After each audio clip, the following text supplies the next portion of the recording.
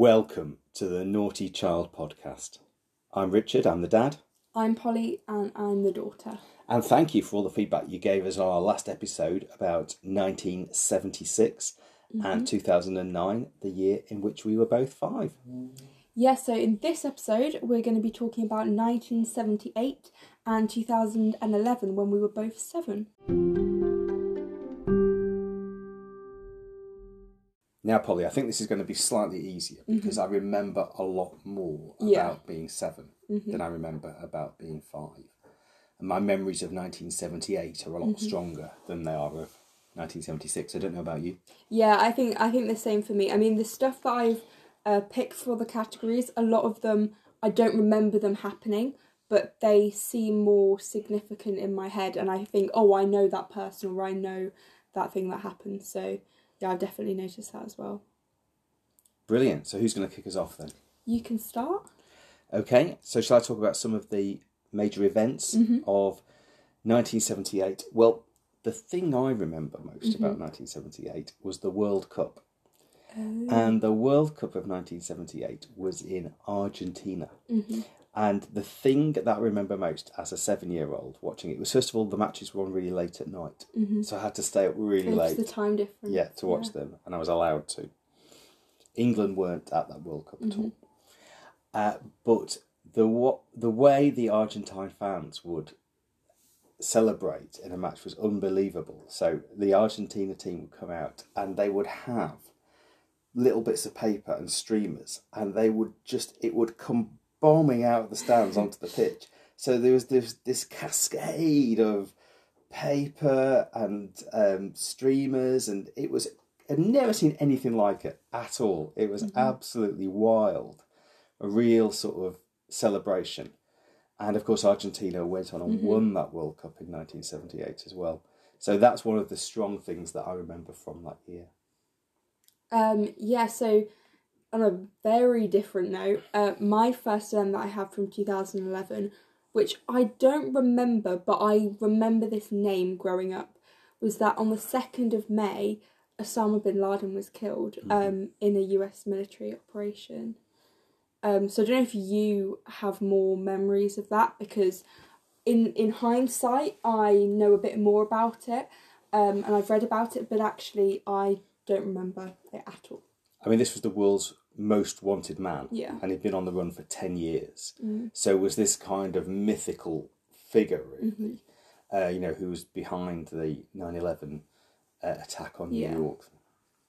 And the fact that he could elude everyone in the world for 10 years, and then suddenly was found very close to his own hometown, sat watching DVDs somewhere or something. It just seemed a little bit crazy. And when I think about that, now you mention it, there's a famous picture of Osama bin Laden, Barack Obama and Hillary Clinton and their sort of top US military bods all sat round in the kind of operations room watching everything unfold as they go into the compound to take out bin Laden. It was a massive story at the time, just because he would become such a mythical figure, really. Yeah. Do you have another event? Yeah, well, if there's a word that can sum up 1978, it's discontent. And that winter at the end of 1978 became known as the winter of discontent. And I think it's quite a significant time because within that was a narrative was created about particularly the Labour Party and having a Labour government, in that things seemed to be really chaotic. And lots of strikes were happening. Hence the quote is actually from Shakespeare. It's from Richard III. This is the winter of our discontent. But there was a sense that people were unhappy, that rubbish was piling up in the streets because the bin men were on strike, that bodies were going unburied, which wasn't really true, but there was a gravediggers strike somewhere in one area. But again, it provided quite a good headline. And really on the back of that, Mrs Thatcher was elected in May 1979, and the Labour Party were out of government for the next 18 years after that. And certainly growing up, it was always referred back to the winter of discontent. This is why you can't trust that political party to be running things because of this. Now, how much of that in reality was completely down to the Labour Party is really up to a question. But it provided quite an interesting narrative, certainly for the right-wing press to throw at the Labour Party for years to come. You know, that they're it's the trade unions that will manipulate them and control them, and there'll be loads of strikes, and they can't really govern, and so we need strong leadership that will take on the unions, and that was the kind of advent of Thatcherism that came afterwards. Yeah, it's interesting. In one of the future episodes, Margaret Thatcher will be mentioned.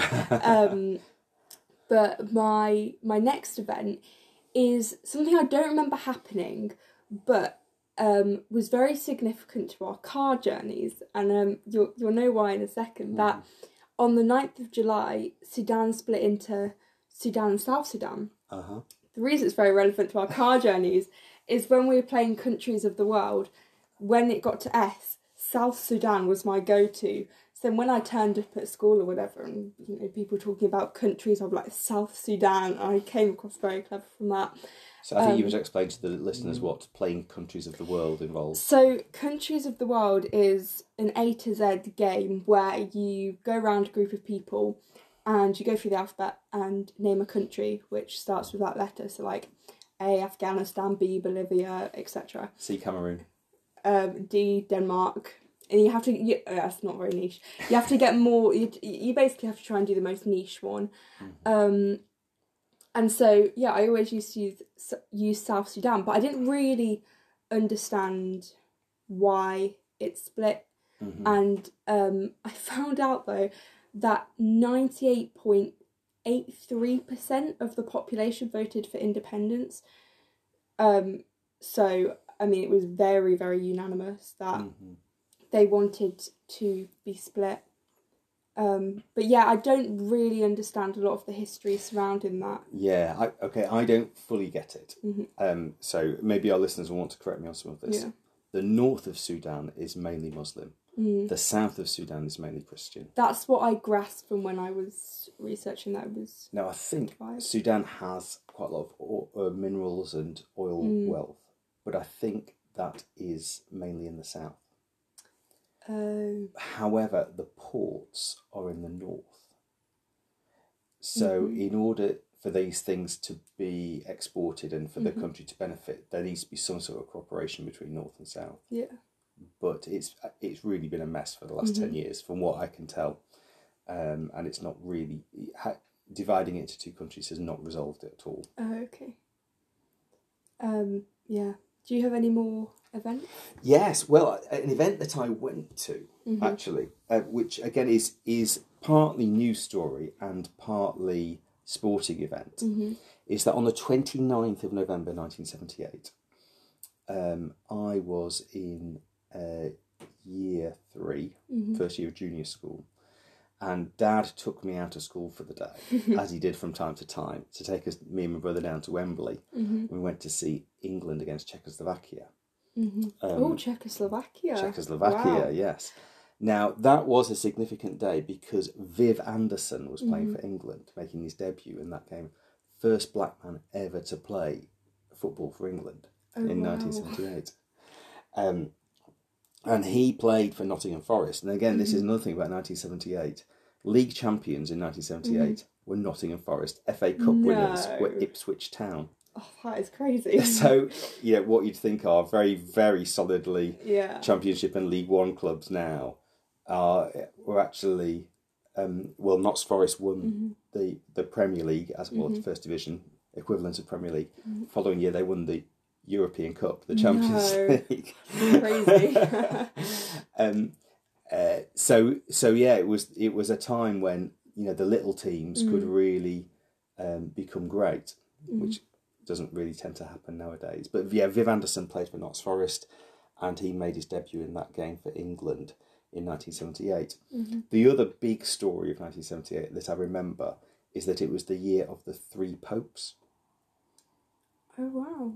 So what happened was we had 3 popes. So until August 1978, the Pope was Paul VI, and he'd been the Pope since the late 1960s, I think. And then he died in August, and he was replaced by Pope John Paul I. And he lasted for 36 days. 36? And then he was found dead in his bed. Oh my gosh. Insert conspiracy theory here. Yeah. And then he was replaced by Pope John Paul II. Oh, yeah. So 3 popes in 1978.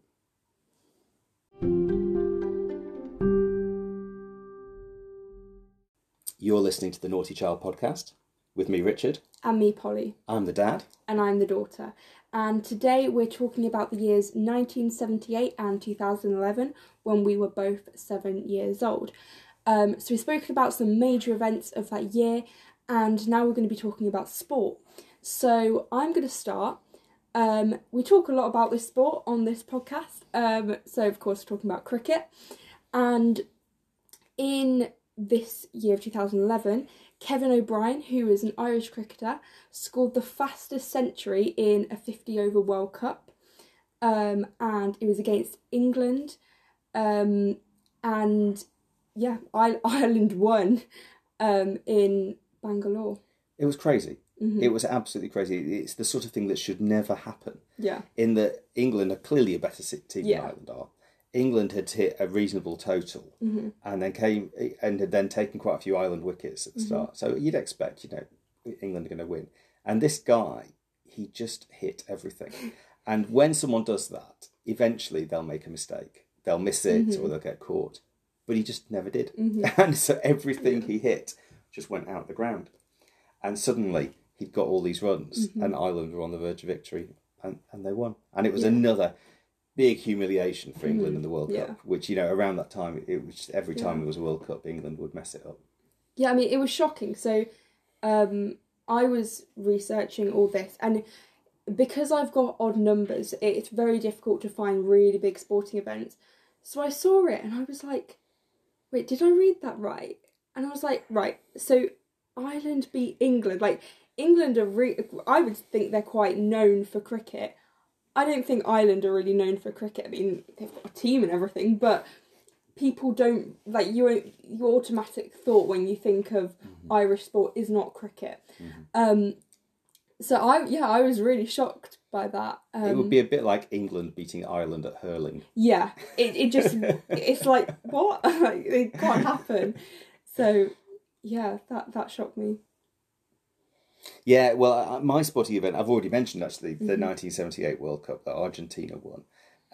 But the thing that I remember, as well as the streamers coming down from the crowd, was that England weren't there, but Scotland were there.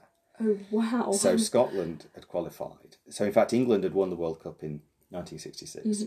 In fact, if we take it even further back, England qualified for the 1962 World Cup in Chile. And then in 1966, they didn't have to qualify because they were hosts. In 1970, they didn't have to qualify because they were holders. Oh, yeah. Then in 1974, England failed to qualify. And in 1978, England failed to qualify again. So there's just Scotland there. Yeah. And they had this song that got into the charts. We're on the march with Ali's army. We're going to the Argentine.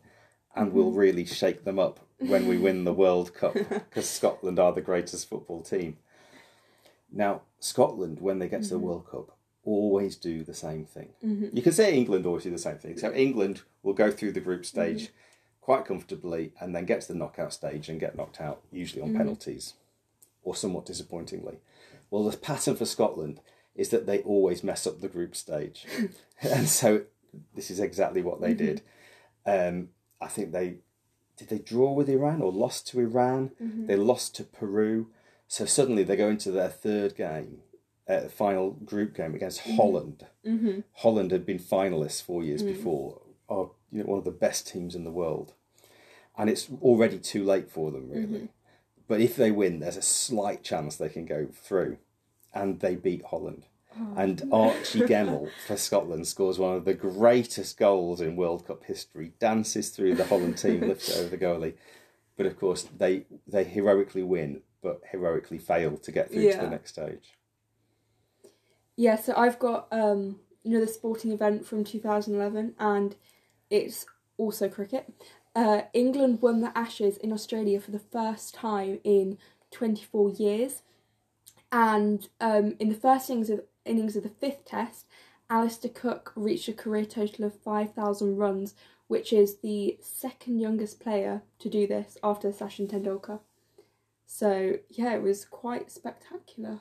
It was a great team, and Alistair Cook, an amazing player, absolutely amazing player.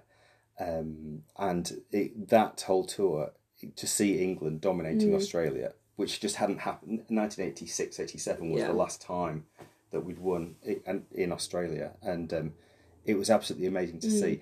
And they did the sprinkler dance. So there's this, so the whole team would do this kind of sprinkler dance. It doesn't work on the podcast when I do it, does it? You can't see me. So yeah, pretending to be a sprinkler, and clearly they kind of bonded together, and they were having a lot of fun.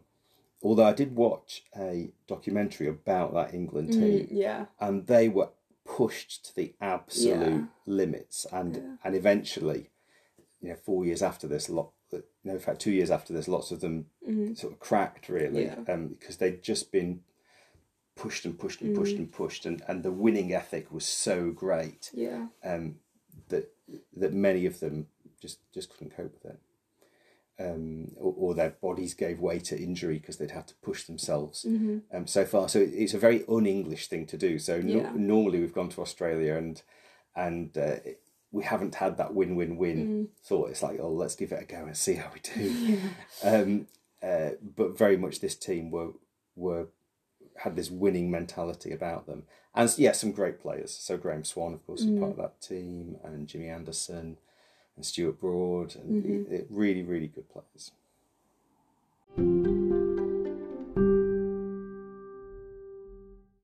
You're listening to the Naughty Child podcast with me, Richard. And me, Polly. I'm the dad. And I'm the daughter. We're talking about the year we were 7. For me, that's 1978. And for me, that's 2011. And we're going on to talk about music of those years. So I've done a little bit of research. Now, there is some music from 1978 that I really, really like. And I didn't listen to in 1978, but I've listened to a lot since. So, for example, Dire Straits' first album came out in 1978, Sultans of Swing, one of my favourite songs of all time. And it's, in a sense, that stands out because it's so different from everything else that happened in 1978. So the top artists of 1978 were, wait for it, Boney M. Oh, yeah. Boney M had number 1 with Rivers of Babylon. And the big, in fact, we're going to talk about films and stuff in a minute, but the big music event was the film Grease. Oh, yeah. And so 2 number 1 hits came from that.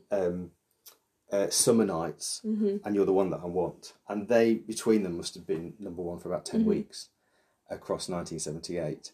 And so, but that's a kind of interesting thing as well, because I think 1978 was sort of the first year that pop music went retro, because it's quite a new thing. If you think it sort of started in the 50s, and so Grease is based in the 1950s, and earlier that year Buddy Holly had been to number 1 in the charts with his album. Now, Buddy Holly had died in 1959. He was like one of the first rock and roll stars, really inspired the Beatles, for example. Buddy Holly and the Shadows and people like that, really inspired by Buddy Holly. And there'd been a film about his life, and on the back of that film, lots of his songs became popular again, and one of his albums went to number 1. But if you think about it, it's a kind of 20-year rule that, so people, I suppose of my dad's generation, who had been, my dad would have been 12 when Buddy Holly died, so who'd been sort of original fans of Buddy Holly are now in their 30s. They've got families of their own. They've got money to spend. They're still interested in music. They haven't heard Buddy Holly for a while, and suddenly he's there, and it's like, oh yeah, oh, I remember this, da da da, and so it kind of sets up this kind of nostalgia, music nostalgia, which you get in waves. So again, 10 years later, lots of hits from the 60s became really, really popular. And so you see that happening. And I think that was the first time it happened in 1978. Yeah, so I've looked at 2011 top artists. You have Maroon 5, Jessie J, Rihanna, and then the artist of the year was Adele, because her song "Someone Like You" was number one for that year, and I believe she released an album at the beginning of the year, so that kind of just took everything off. And yeah, she was really successful that year. She won a lot of awards, and one thing it's embarrassing that I did not know this before. In my head, Adele was American until I YouTubed the video, and she's got this really like thick London accent. I was like, what? It shocked me so much. But yeah, she did really well that year. And I mean, I didn't really listen to. I mean, I sort of listened to the current music in 2011. I'd say that's probably the starting point where I started to listen to music that was in the charts. Because when I was looking at the top 100, I was like, oh, I recognise that song or whatever. But I don't think it was a great year for music, if I'm honest. Not much that I would really listen to. It is funny because I think when you're 7, you do become more aware of things, but you're just not aware of a great load of things. Yeah. So again, I can think of, there were hits in 1978 that I'm aware of. And so there's one called Matchstalk Men and Matchstalk Cats and Dogs, which was the story of the artist L.S. Lowry. And it was a kind of, this is not a rock and roll song, you know, this is not pop music at the cutting edge of 1978, but it's one I still remember because it's one when you were a kid, it sort of told a story, and your parents would listen to it and quite like it, and your grandparents would quite like it as well.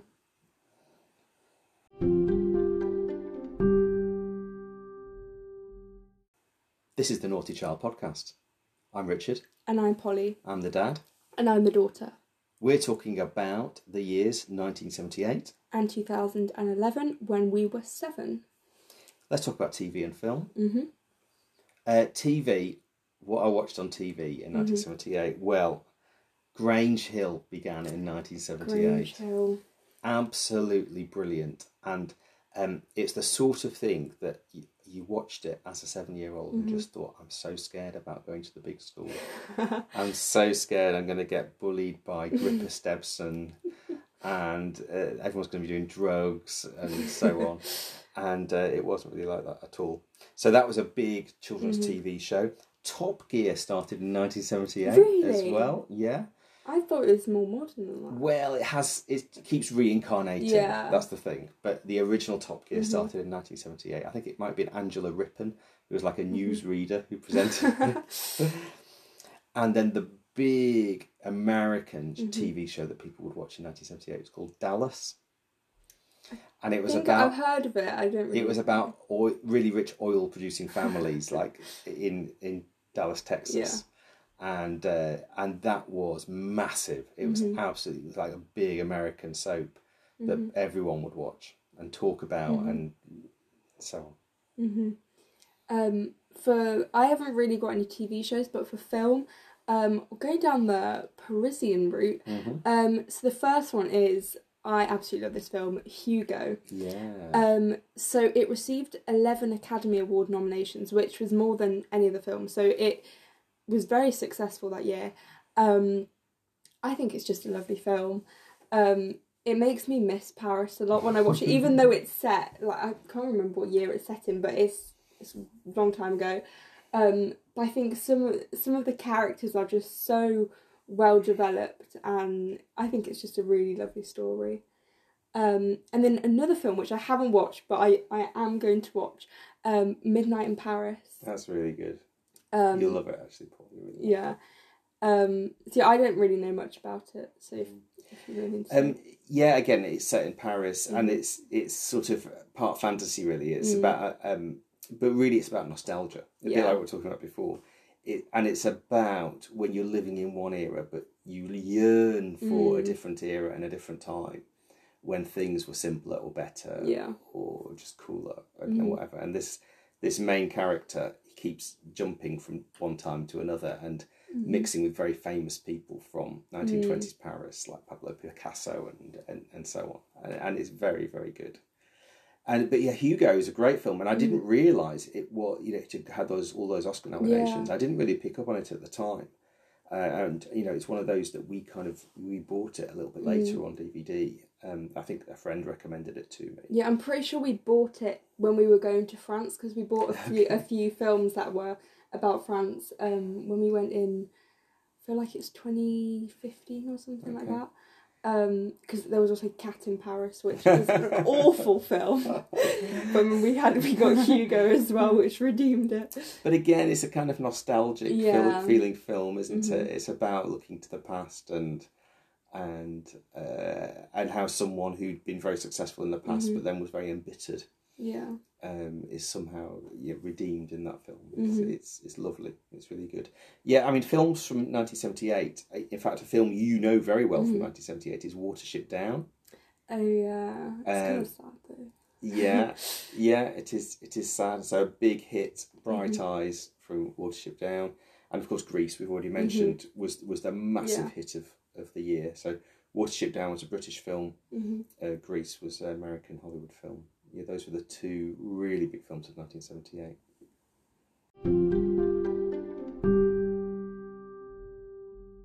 You have been listening to the Naughty Child podcast with me, Richard. And me, Polly. I'm the dad. And I'm the daughter. And that was 1978. And 2011.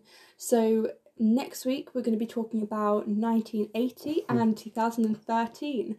So we hope to see you next week.